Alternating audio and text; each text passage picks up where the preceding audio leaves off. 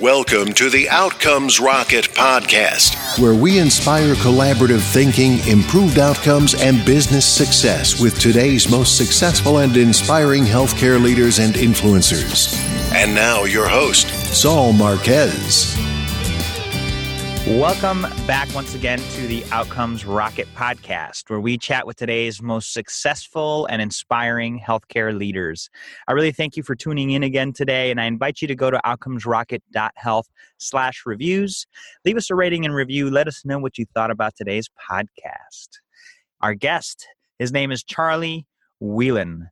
He's the Director of Consulting for Frost & Sullivan's Healthcare Group out of San Antonio, Texas.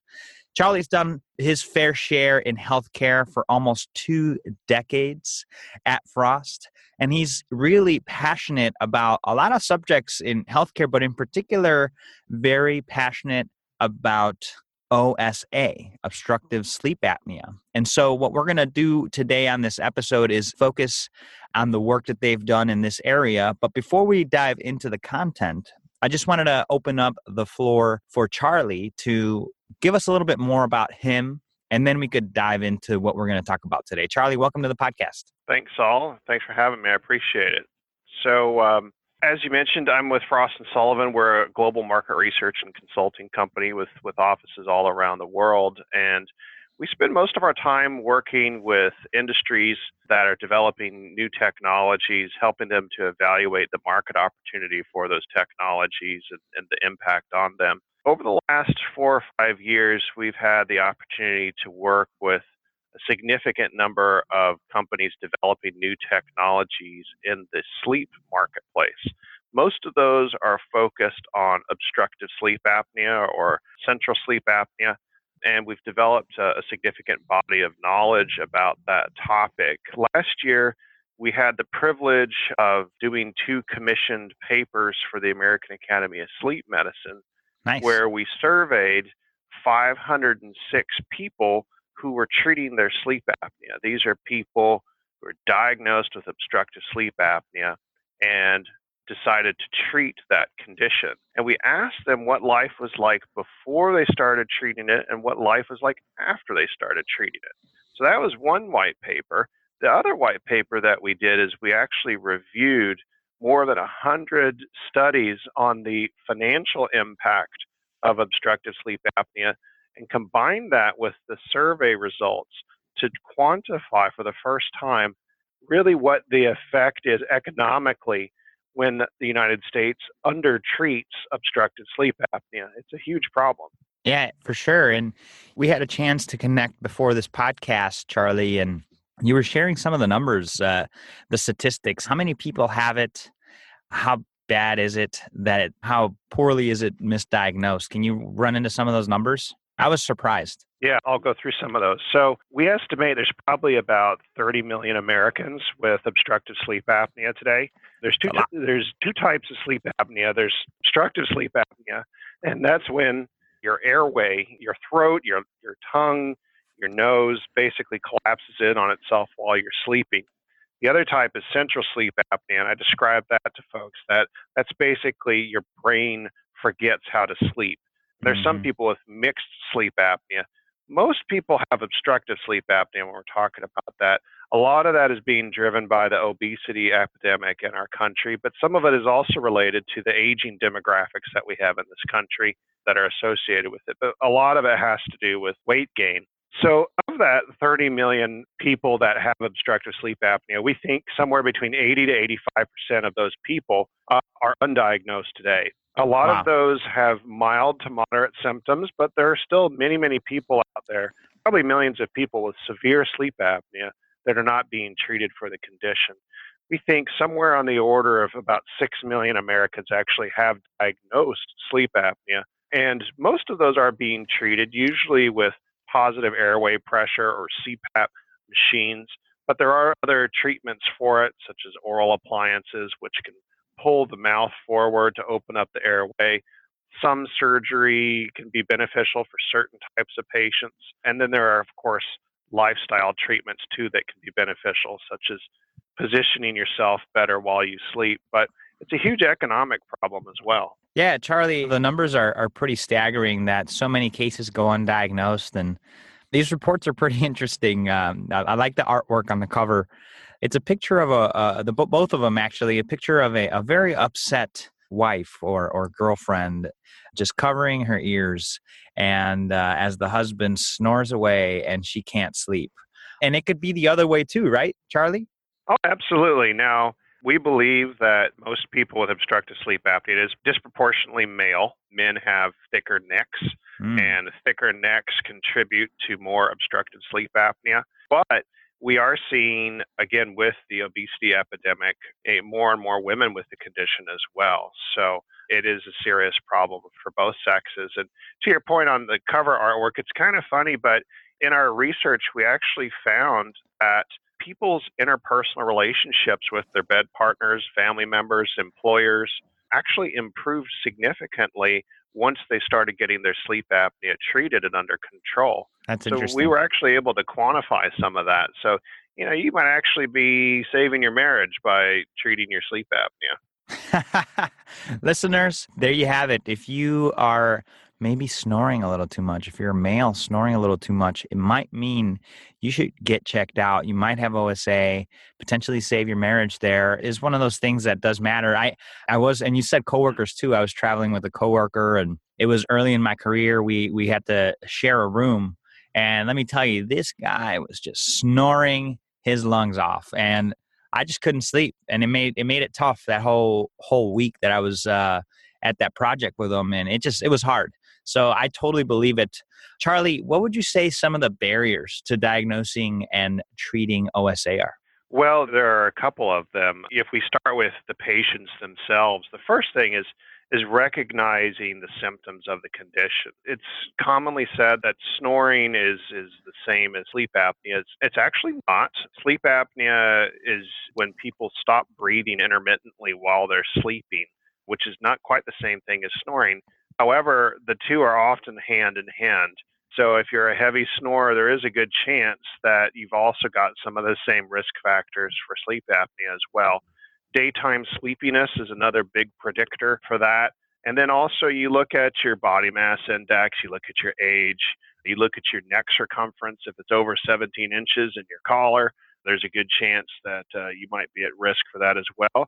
And then you look at other comorbidities as well too. So if you've got diabetes, if you've got heart problems, these might be indicators that you need to look into it and get it identified. So simply awareness is a big challenge. And then one of the other barriers to treatment is the current approach toward diagnosing the condition is pretty cumbersome. So in about 85% of cases, we have a healthcare system that requires people suspected of obstructive sleep apnea to spend 1 and possibly 2 nights Hmm. overnight doing a polysomnogram. It's an expensive test, it's cumbersome, and it's uncomfortable, it's no fun, and it requires people to actually wear a CPAP machine during the test, as well as electrode leads and other types of things that make it really miserable and uncomfortable. So a lot of people don't want to go through that. They say, well, maybe I have this condition, I'll learn to live with it. So Mm-hmm. that's a big barrier. Is there a way to There are do all that at home? there That is. test? So there is a home sleep testing technology. It doesn't measure all of the same parameters as a in-clinic polysomnogram. And we're in an interesting point in the sleep industry where clinicians and payers are debating about whether in-clinic test is absolutely necessary for Yeah. everybody suspected of sleep apnea. Can we test somebody at home? Is that good enough to begin treatment? I'm of the opinion that it is for many people, and that we ought to be much more aggressive about using home sleep testing and auto PAP technologies to get more people on treatment sooner and easier. Yeah, for sure. That's good to know that there's already something there and maybe just somehow getting a broader interest in getting some of those tests to people at home. Because to your point, if this is one of the burdens that you got to be at the hospital 2 nights, it's cumbersome. Why not just get that done at home so that you could start avoiding some of the issues that come with it? Yeah. So that's one of the big barriers. And then once people have a diagnosis, in most cases, almost like 95% of the cases, Treatment is going to be a positive airway pressure mask that you have to wear basically for the rest of your life. And that's no fun. Nobody enjoys that idea. So there are a significant number of companies trying to make positive airway pressure either more comfortable, tolerable, or finding just right alternatives. One of them is those oral appliances that I mentioned, which are underutilized in this country compared to other countries, which use them much more. And there's a lot of interest in implantable neurostimulators, which could take the place of PAP for some patients, particularly those with central sleep apnea. But there's just a lot of interest and recognition that more than half of people diagnosed with OSA either start PAP and fail it and don't stick with it after 3 months, or they never begin it in the first place. They get the diagnosis, the doctor says, hey, use this PAP stuff. They're like, no way, I'll just live with the consequences because it is such a difficult therapy to maintain. I will say that our research shows pretty equivocally that those patients who do stick with positive airway pressure are extremely happy with it and have recognized some significant health benefits in many, many areas. But they're kind of the minority. Right. And so the challenge is, how do we get more people to tolerate this? Whatever therapy they choose to stick with, people need to start getting treated. Charlie, I oftentimes think of, just compliance to a routine and just being able to adopt a clinical protocol. It really comes down to leverage. And if the leverage for the patient is strong enough, they're going to follow through.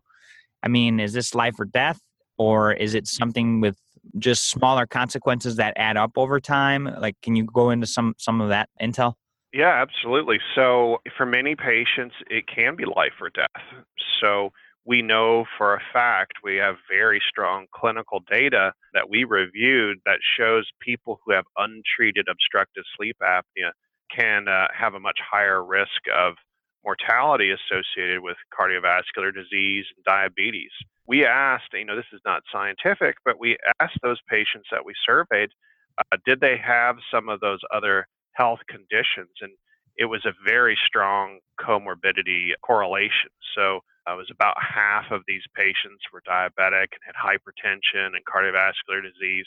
And they reported that their perception of their HbA1c levels in the case of diabetics or blood pressure for hypertensives all improved once they got their sleep apnea under control. So the other thing that this therapy has going for it is that people can see the benefits of it in quality of life on day one. So if you can learn to live with the mask, you can see the benefits starting on the next day. And you can't say the same thing for many other medical therapies. Right. You can't say that if you're on a blood pressure pill that you feel better the next day after your first blood pressure pill. You just take it because you're told to.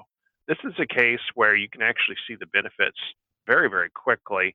And then it's just learning to adapt and live with it, work it into your lifestyle. Let's think society.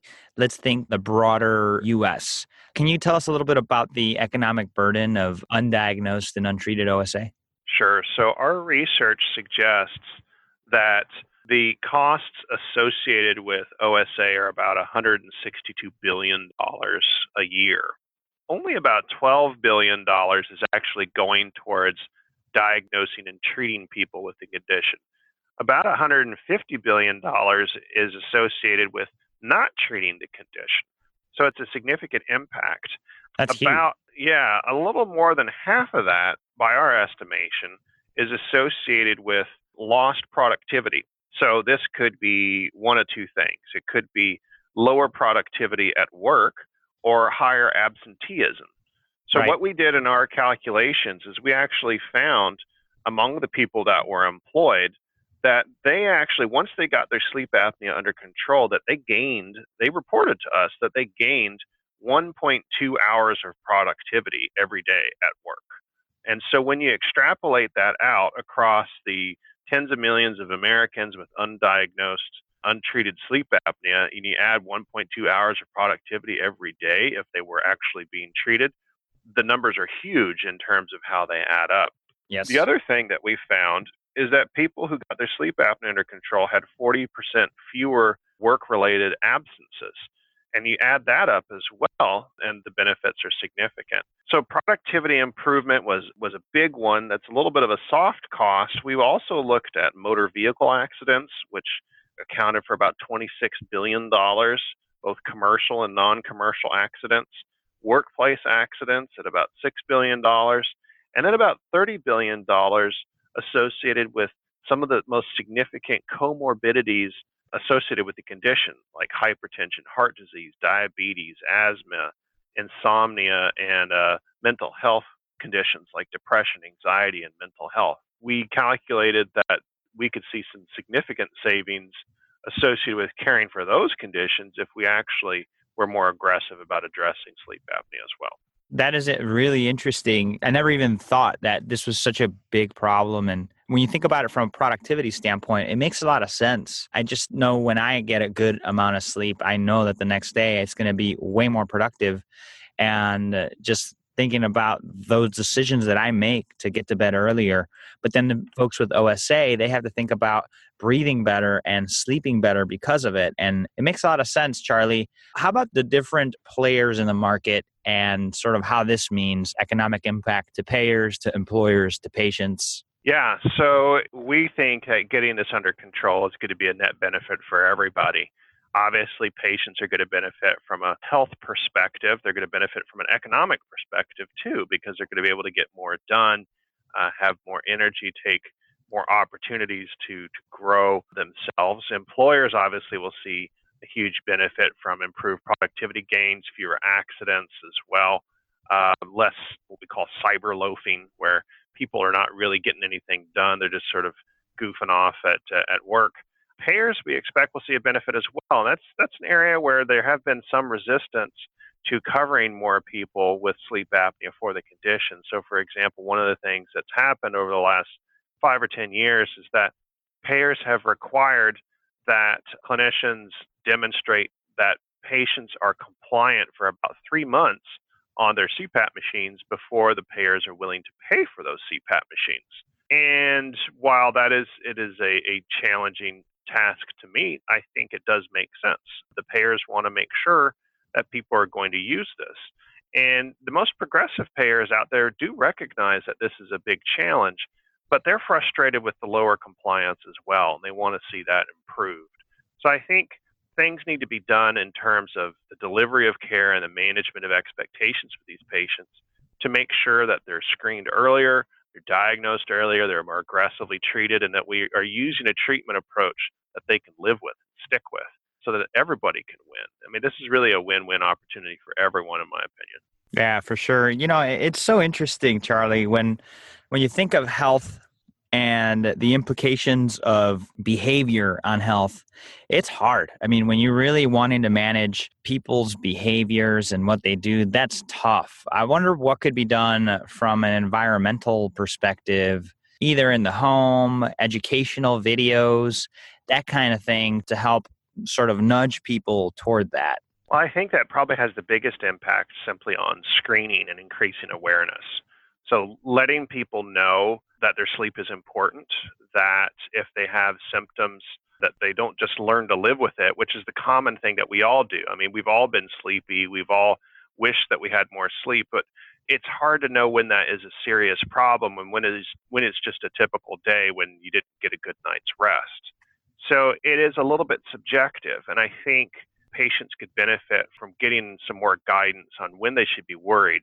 And a lot of that has to do with looking at pretty well-established risk factors associated with weight and age and other comorbidities, and then maybe not relying so much on just subjectivity. But there are pretty well-established sleepiness scales and sleepiness tools that can be used and other kind of risk assessments. I think that's good. And in terms of getting improved compliance with actual treatments itself, I think a lot of that really has to come down to setting expectations, getting better technologies and treatments out there for them to use. One thing I remind people is that sleep medicine as a discipline, as a field, is relatively young. It's only maybe 40, 50 years old, depending on who you ask. Even positive airway pressure as a treatment is relatively young. It's only a couple decades old. So we're still in the process where we're actually still exploring what the best treatments are. and creating new approaches that can better serve individuals. Yeah, this is super insightful. And so, listeners, there is way more than we've covered here. We've come here to the end. But Charlie actually wants to share these 2 white papers with you. And so these white papers will be available at outcomesrocket.health/sleep. SLEEP. And so, Charlie, I'd love if you could just share some closing thoughts and the best place that the listeners could follow what you're doing and what your partners associated with this project are doing. Right. So I would say stay tuned. There's a lot of activity, both in terms of investment and professional activity in the sleep medicine space. Just this week at Consumer Electronics Show, there, of course, is always a big splash around new sleep technologies. It's going to be an important year for a number of major breakthroughs. I was reading just yesterday about a new sleep technology company that raised $50 million in investment for their new technology. So it's a really hot field of investment and innovation. It's also an important area for research as well and investment. I like to tell people, I think sleep is kind of like today where nutrition was 20, 30 years ago. Back then, we didn't take what we eat as seriously as we do today. We didn't see the connections between what we ate and all of our other health outcomes. And I think we're at the cusp where we're starting to appreciate sleep in the same way and taking it much more seriously than we have in the past. So it's an exciting field to be in.